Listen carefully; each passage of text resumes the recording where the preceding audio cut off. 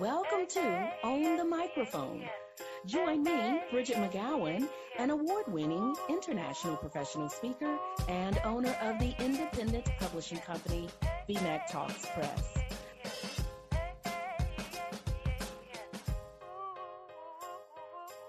Welcome, everybody, to today's episode of Own the Microphone. Let me tell you, Damon and I have just been talking for like 20 minutes nonstop. And I know this is going to be a good conversation because we just roll like that. Everybody, welcome Damon J. Givehand, my former colleague, and most importantly, my friend, to today's episode.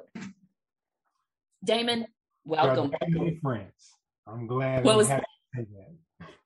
Yes. And it's so sad that I think I engage with your wife more than I engage with you. And it's only because of you that I know your wife, Kyla, who's a total rock star. So Damon, you and I met because of work that we used to do with an ed tech company, and we would travel the country doing presentations. Everybody on our team was likely to be on a plane on a Thursday, in a workshop on a Friday, and then Friday night headed home. Tell me, with that work that you did with making all of those presentations, what's the number one lesson that you learned as a speaker, giving all kinds of presentations, whether they were webinars, conference sessions, breakouts, whatever? What's the number one lesson you learned as a speaker? The number one lesson, a lot of lessons. But I think ultimately the number one lesson was to speak from the heart. Because I have a couple of memorable presentations. They were kind of key and pivotal around that time, or pivotal around that time. But there are many presentations that I got good feedback from that I don't remember what was said. And I think it's because when you really care about something, when you really speak from the heart, something operates through you. You don't have to remember what to say. You just speak and let it flow. So I think that would be the number one lesson that I learned over time. Though it didn't happen instantly. That was something that had to develop in me. I had to mature into. No, I hear you. The ones where you go off script tend to be the ones that have the most impact on the audience. I'm going to ask you, do you remember one where you went off script or you spoke from the heart and you had the audience just on fire? I think when I got into speaking, because I didn't begin as a confident speaker. In fact, I got some very traumatic stories from when I was younger. But my transition into that speaking world made sense and it fit into my life path. But at some point, I think from the level of preparation and just being engaged in the material, oftentimes, it was off script. Predominantly it was off script. It's like in your mind, you know what to talk about. You know what key points to hit. But how you hit it is based on the audience and the interactions that you're having in that moment. So yeah, I can't tell you details, specifics. I can tell you feedback that I've gotten from audience members after the fact. But yeah, it was a pretty regular occurrence at some point. It's like driving a stick shift. Like in the beginning, you got to really pay attention to the clutch, the stick. You don't want anybody behind you if you're on a hill at a stoplight. Roll the windows up, like turn the radio down. Nobody can talk. But at some point, it doesn't matter. You can switch gears, drive, talk, music's blasting, you can sing, you can wave out the window and speak to people walking by at some point. And I think that's how my speaking journey was. It was very cognitive at first. But then after having been engaged in the content and the material for so long and given the same presentations, not the same presentation, but all the presentations at some point were like different segments or different chapters in this book-long presentation. But the book was the book. The presentation was the presentation. But at some certain times, I was talking about chapter 1 versus chapter 2, but they were all related and they all fit together. And I think at that point, I can just come from the heart, and not really think about what I have to say to really speak to my audience based on what they voice their needs and concerns and questions are, or what I sense. So. Now, you said that you have some really traumatic stories of not necessarily being this incredible speaker that you are now. Do you care to favor us with one of those, or is that going too far? No, I imagined that you were going to ask me, like, so do you have any memorable presentations you want to share with the audience and tell a story? And I had one. In my mind. I was going to tell you, yeah, and it was 4 words long. That's not a presentation, Damon. That's a bumper sticker. So that doesn't qualify. But those 4 words would have been, I don't have it. And that was my first year of college. My first year of college, man. I can remember in English 101, a part of our final grade was an oral report. And I did a good written report. That was on point.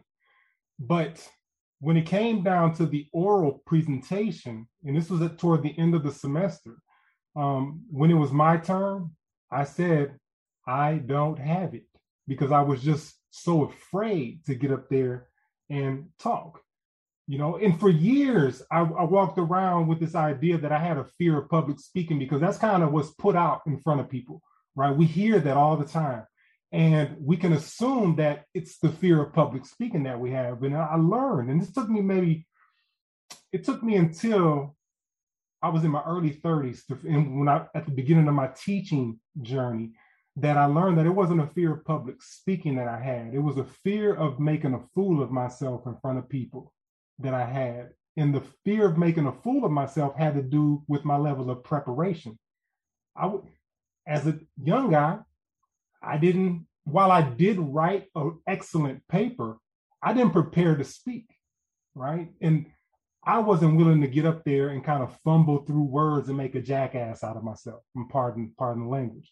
But that's what I had a fear of. And it took me a long time to figure that out. But when I got to that place where there were things that I cared about, like learning, especially when I'm engaging with young people, health, or things that help boost our quality of life, I can speak about that confidently all day long without a presentation that's written up, right? I mean, that's where my source of confidence comes from, just talking about what I know about. And life is a mechanism of preparation, right? My whole life path has prepared me for certain things to talk confidently about. So, yeah. I want to hear a little bit more about that healing and solving your life in a little bit, and that's life with a capital L. So I'm going to circle back to that, but I need to ask you this. What is a mistake that speakers often make? I mean, I know one is kind of what you just talked about, talking about what you don't know.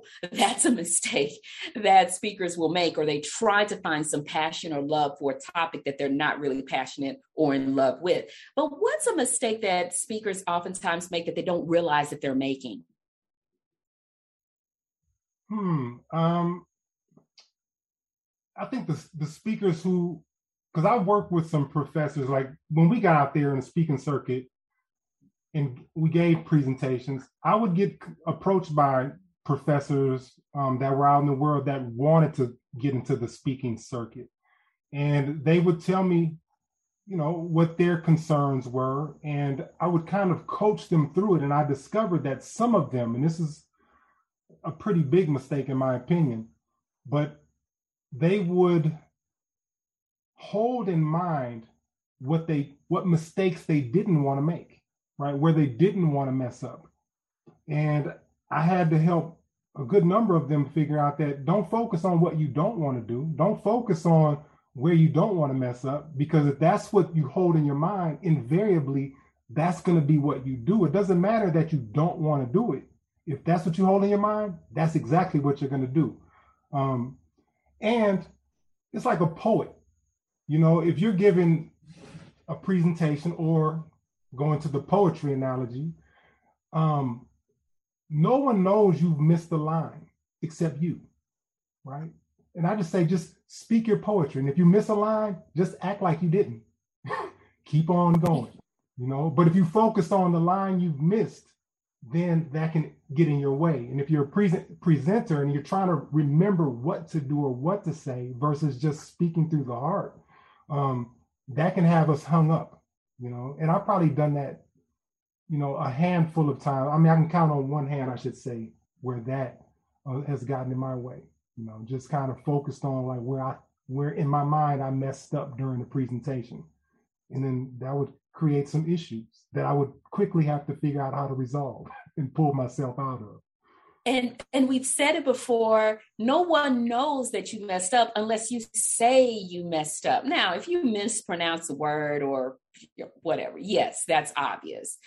But if you had to jettison some content, if you're having to leave out a story that you meant to share, unless you make some big announcement to the audience that you're skipping over material, they don't know. So please don't tell people. It takes away your confidence and it takes away your shine too. It doesn't have you looking polished and it adds no value to the presentation telling the audience, oh yeah, well, I was going to tell you this, that, or the other, because now the audience feels disadvantaged. They feel shortchanged. Wait a minute, she was going to tell us a story, but now we got to look at some facts and figures and data. Oh man, I want my money back, right? So don't do that. Don't do that to them. Right. Everybody, Damon is a Cancer sun, Aries moon, and Aquarius rising who embraces the title Califloridian, having lived 8 of his most momentous lives in the Bay Area, California, and now proudly residing back in Florida. The birthmark on his neck looks just like a hickey, which led to wild rumors as a youngster, teaching him an early lesson to never judge books by their covers. Now his wife, Kyla, gets the funny looks. For years, he taught math and student success on the high school and college levels, and he trained educators on those levels on best teaching practices, which naturally progressed into the professional speaking chapter of his story. These days, he teaches what he considers the most important math of all, and that's how to heal and solve your life in a game that is life with a capital L. How do we heal and solve our life? That's a great question. It's a question that I love. Those are the only kinds of questions I ask, are the questions that guests love. You didn't know that, David? That's why we're friends, Bridget. I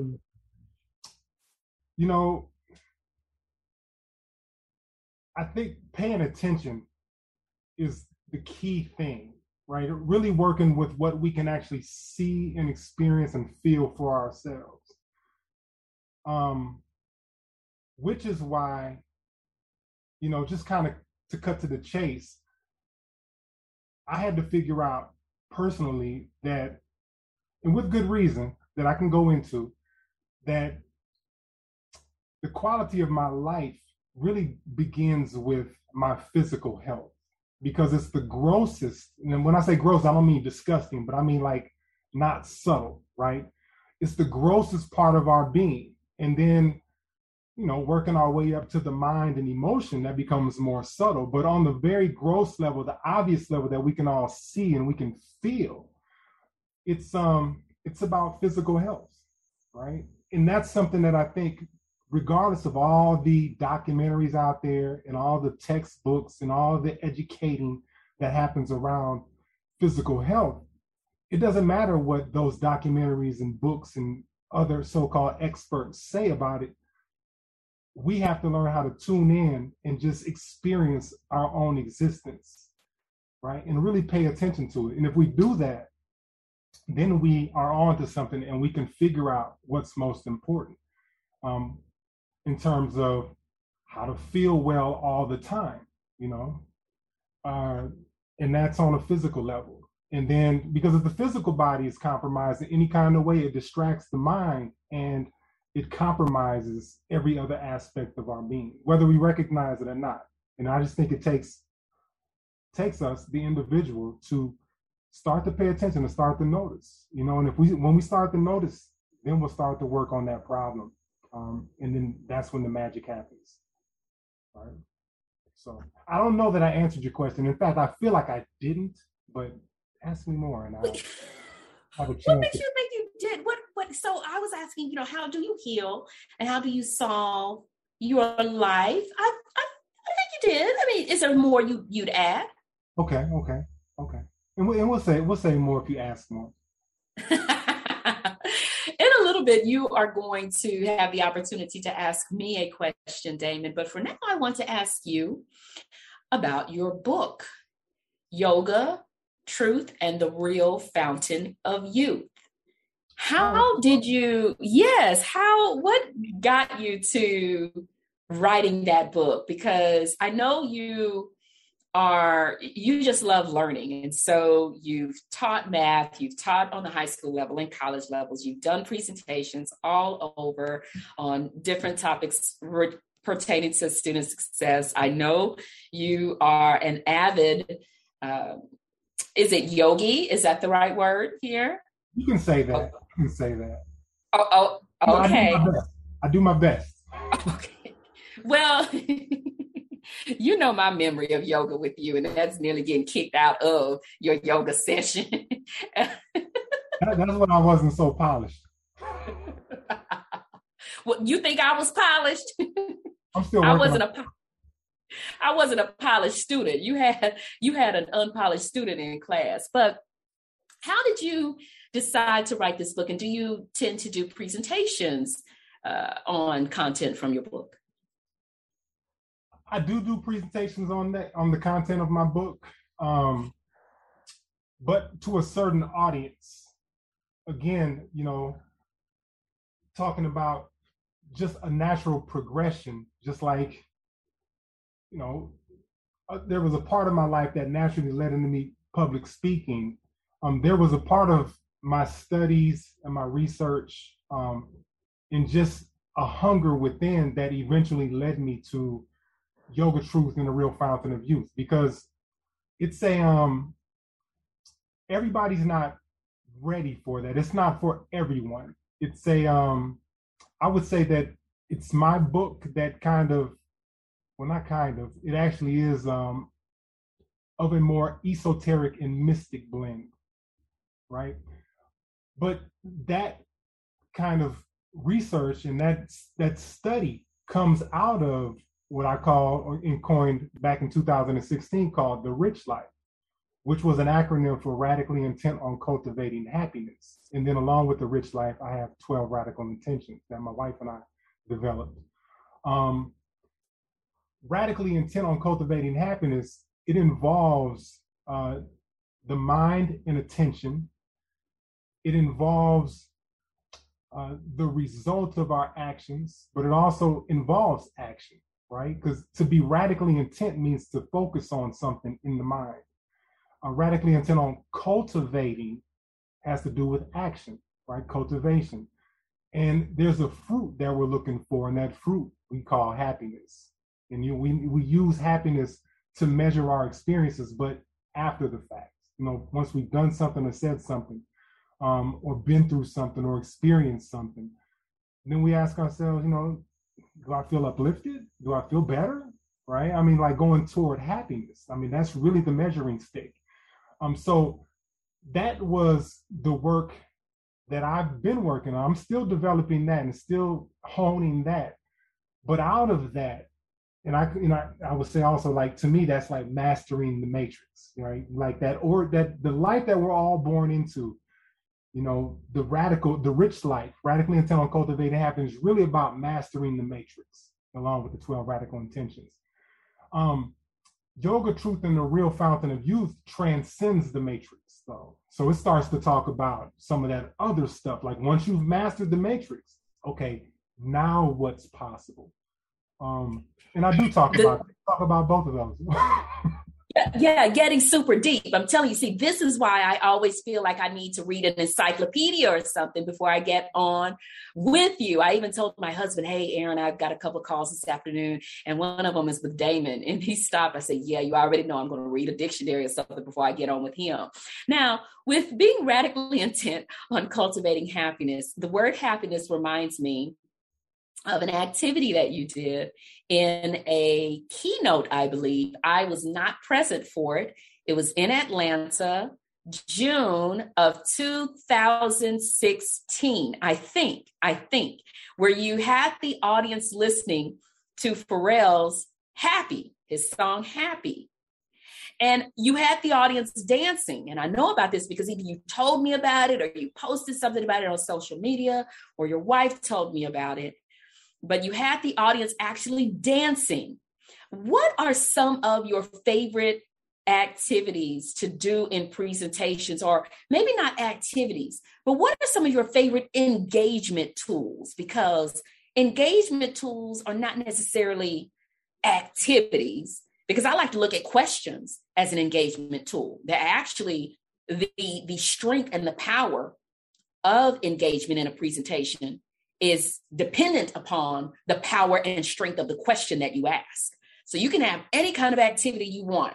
You can have people throwing balls at each other. You can have people writing on chart paper. You can have people doing a think, pair, share, or 1 minute conversation, whatever. But if the question that you are using as the basis of the think, pair, share, the chart paper activity, whatever, if the question is lame, the activity is going to be lame. So let me reel it in. What is one of your favorite engagement tools to ensure the audience is picking up what you're putting down? Well, I remember that. It was a keynote, you're right, and it was in Atlanta, and it was in June, and it was 2016. That's interesting. I just don't remember what you were wearing. That's my shortcoming.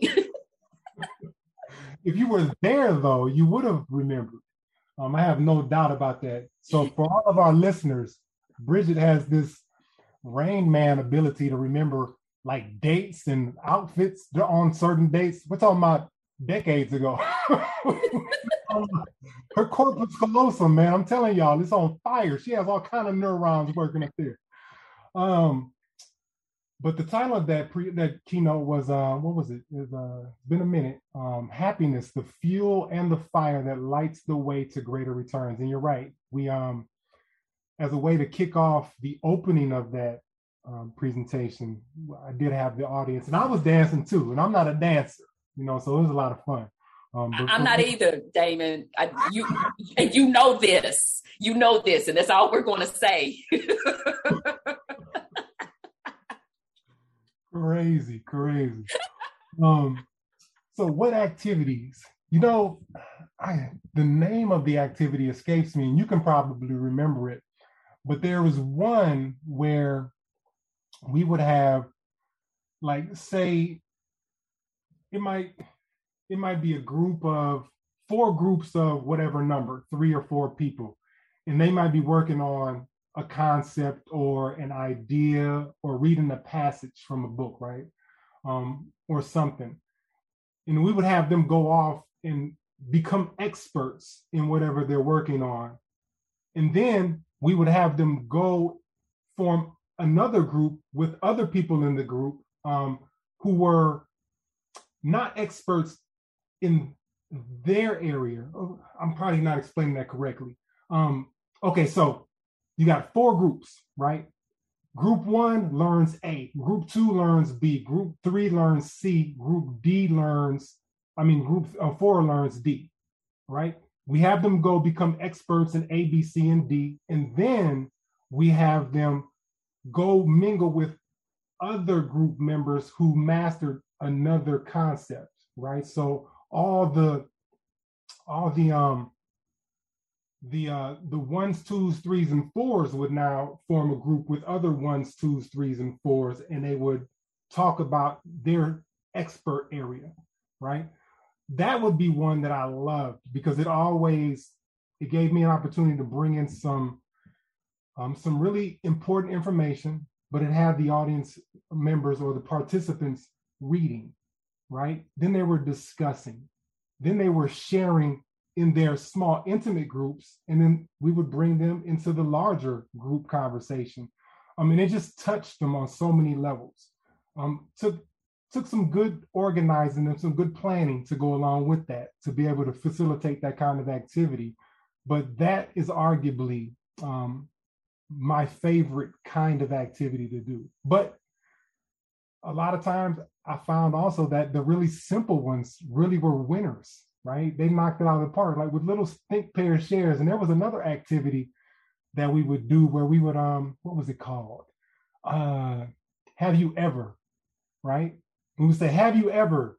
And people would write down something that they did that they think everybody in the world should do, or at least all the people in that room should do. Like, have you ever climbed Mount Everest? Or have you ever been hang gliding? Or have you ever, whatever, right? They would just name something that they've done that they really enjoyed and think people would benefit from that similar experience. And then they would turn those slips of paper on and we would just read them, to the audience. And we would say, if this happened to you, stand up. So we know for everything that we read, at least one person should stand up because one person had to write it down, right? And then if they identified somebody across the room, give them like a air fist bump or something like that, Those kinds of activities were really simple, but were big winners, big hits. I mean, so we can get as complicated as we want and involved or as simple, but I think it's just about audience engagement. As long as we include them in the process and don't become talking heads, like just kind of fire hosing them with all this information coming out of our mouths. I think that's what they enjoy most because it's really an experience that they walk away with, not information. Damon, as you were describing that activity and the one where we would put participants into like 4 groups of 4 and where they were becoming experts on a piece of information, I had forgotten about that activity and I loved it. Everybody, any of the activities and any of the engagement tools that Damon mentioned, 9 times out of 10, I have the directions for it somewhere. Just reach out to me, okay? Just, you know how to find me, BridgetMcGowan.com, BMACTalks.com. You know how to find me. Just reach out to me and say, hey, Bridget, I want those engagement tools you and Damon were talking about, and I'll find them for you. And here's a secret for the audience. She actually does have all of that stuff because 98% of everything that I've done, I got from Bridget. You know what I'm saying? So reach out to Bridget. She has mine. And here we are. Yeah. I'm sitting here. I'm so mad that I cannot think of the name of that activity because it was fantastic. You had a lot of content you needed to cover in a short amount of time. So here were these 4 big pieces of content where you could create experts that were teaching each other. And like you said, it was conversation, it was engagement and reading and jotting down notes. It was fantastic. So just holler at me if you want that engagement tool. I'm happy to dig it up and give it to you. One more thing for the audience, and why I advise you to reach out to Bridget is because the activity is the activity, but Bridget has this ability to organize that is uncanny. I mean, for instance, I would color code my sheets of paper for this expert group or that expert group. I would color code paper clips. Bridget has so many little tidbits of like just wise ways to engage audience members in a very organized way so that everything runs smoothly. It's kind of ridiculous. You be in contact with Bridget. I'm telling you. And I mean that. Thank you, Damon. Thank you, Damon. Well, you've got this room full of folks, and you know what? Chaos can happen. So my job, okay, because I can be chaotic enough by myself. My job was to try to make things as smooth as possible. So I am thinking not only like a presenter, but also like an audience member. And for the listeners, I want you to start thinking like that too. Don't just think like a presenter, but think like an audience member and say, what experience do I need to have here? And so that's where some of that organization and making sure everybody with a pink paper clip, everybody with a pink paper clip, get together. Everybody with a yellow sheet of paper, get together. I mean, that's easy. And let me tell you something, Damon. I tell you, I ended up with somebody who was colorblind in one of my sessions, and I'm trying to pull this. Man, so what do I do? The next time, I didn't tell you about that, Damon. I'm going to tell you, if it has happened in a presentation that can cause things to derail, it has happened to me. So what did I do going forward? I made sure that on the blue handouts, I had the word blue in the upper right-hand corner. On the green handouts, I had the word green on the yellow, and so on and so forth. But yes, I had someone colorblind. So smart. So you plan for as much as you can. You really, really do. You plan for as much as you can, and you practice and prepare. You just do as much as you can. Plan, practice, prepare. That's what you do. And just try to set yourself up for success. And then you are a facilitator. When you're a presenter, you are a facilitator. The word facile, which is the start of facilitator, means to make easy. So as a facilitator, that's what you're there to do, is to make that information easy, make it an easy experience, but also a memorable experience. So thank you for your kind words, Damon. I loved what I did. I mean, yeah, it was a little over the top, but you got the job done. I love that you broke down the word facilitate, by exposing us to the root of the word facilitate, facile, to make easy. Because, I love words. I love words. And, I'm sure it's something I got from you. But that's a lesson for the audience, that we're in this together. And the more that we engage with each other and just talk to each other, we learn from each other in a way that benefits everybody. Yep. So. And I found the name of the activity. It's called Simple Jigsaw. That's it, Jigsaw. How could I forget that? I love that. That was my favorite. I loved it too. So the next time I do a presentation, actually I'm doing one really soon. I don't know if it's going to make it into the presentation, but I might try to find a way for it to get in there because I like it so much. And I'm so glad you reminded me of it. Okay, Damon, what is your question for me? Well, to my knowledge, you haven't done a TED Talk yet. But I feel like it's coming because it must come. So if you were to give a TED Talk in February, what would you do it on? Damon. Okay. I would love to do a TED Talk. But it has to be I love to watch that mess too. But it has to be one. It has to be one that contains ideas worth spreading, right? Very good. Okay. To recognize. So, Damon, I think you have an idea of what it would be about based on a portion of our conversation we had before getting on the podcast. It would be about some aspect of my life and the surprising twists and turns that I have not necessarily made public to people and that I'm still trying to sort through. And I want to figure out what is my big lesson? What is my big aha? What is the big idea when people listen to that TED Talk, they can walk away and either they're energized, they're invigorated, they're excited, they're amped up, they're having aha moments, they're moving differently, they're talking differently, they're walking differently, they're on fire. That's what I need to happen after I deliver a TED Talk.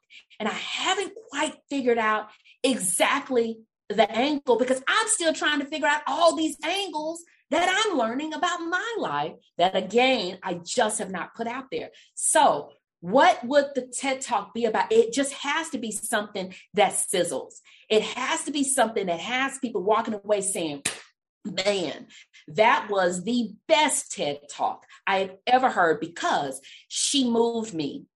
She woke me up. She has me ready to do something different. So if you come up with any ideas, both you and Damon, you, the listeners, and Damon, if you have any ideas for me, throw them at me, what you think the TED Talk should be. But there's my answer. I love that. And I can't wait. And I'll be throwing some ideas. What did you say, Damon? I said, I can't wait. And I'll be throwing some ideas your way. Please do. Now, I'm going to toss the question back at you. What would your topic be if you did a TED Talk? And I'm not going to put a date on it, February. I'm not doing that. I'm just asking, what would your topic be? Well, it would have to be an idea worth spreading.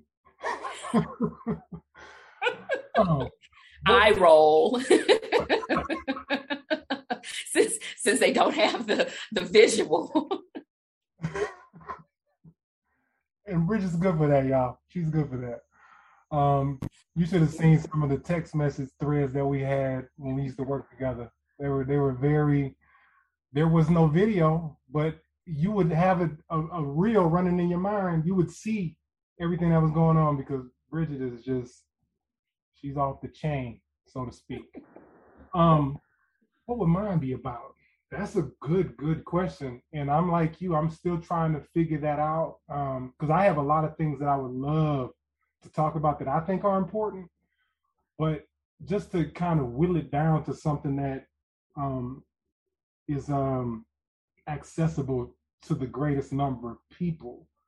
I think that's really where my work right now is, because I go down these rabbit holes and I connect these unique dots that do apply to the human existence, no question about it. But I just don't know that I have the language to present it in a way where people won't say, "Did you guys hear Damien? That dude is crazy. He's on some other stuff." Because I'm saying I got it together. I promise y'all that. So, and that's why I seek to find the language to present the biggest. Well, the part of, I think we have a purpose in life that's explicit, and I think all humans have the same big purpose. But I think until we figure out what that big thing is, that we find whatever channel that resonates with us to pursue that big purpose, even if we can't see that big purpose yet. And I think most of us can't. I mean, how could we?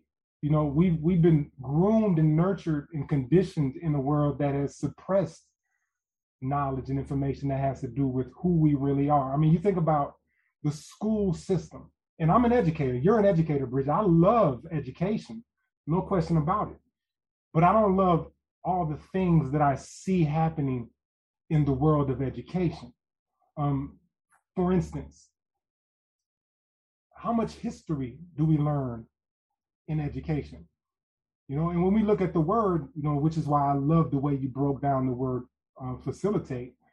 But when we look at the word history, it's kind of cliche. I mean, kind of overdone. People know about history as his story. But the word history rhymes with the word mystery. And the ancients had these things called mystery schools, right? So his story, third person, not your story, versus mystery, which is my story. And I think, and that's the thing that's missing. We don't learn about that. That's mysterious. We don't learn about who we are and what we're made out of and what we're composed of. And I think in that knowledge is our big purpose. That's where it's hidden in plain sight. But we haven't been taught how to access that yet. So what would my TED Talk be about? It would have something to do with that big purpose. So the Yoga Truth and the Real Fountain of Youth, like I said, it talks about transcending the matrix. And I definitely encourage folks to go grab the book. If you want to know what I'm talking about, go grab that book, because it exposes us to what I would love my TED Talk to be about, right? Something big, something huge, something that we have not accessed. And it is within us all. And not within in a metaphysical sense, but in a literal, physical, tangible sense. But we've been kind of conditioned to speak about things metaphorically and figuratively. So anyway. Okay. All right. Well, I will be waiting. I will be waiting. I will be watching. I will be in the audience. Everybody, two things before we ask Damon one last question. And that is, number one, get a copy of Damon's book, Yoga, Truth, and the Real Fountain of Youth. It is sold on Amazon.com as well as on his website, DamonGiveHand.com. And then number two is, speaking of his website, if you would love to have Damon on your stage speaking with your community about how to heal and love your life, how to really live radically intent on cultivating happiness, living in that that space, then he is the person to get on your stage. So head over again to his website, DamonGiveHand.com, get his book, and get him on your next event agenda. You will not regret it.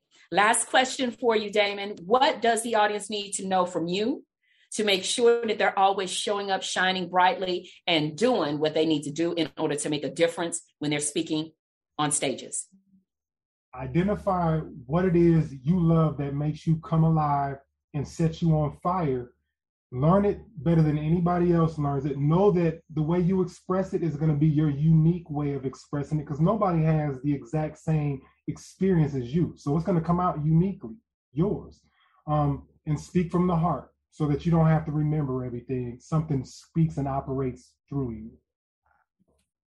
There you have it, everybody. Damon, thank you so much for being my guest today. This was a lot of fun. My absolute pleasure, Bridget. You know it, man. I had a blast, so thanks. I appreciate it. And everybody, I trust you had a blast as well. As always, thank you for tuning in to the show. Until next time, make sure you always own the microphone.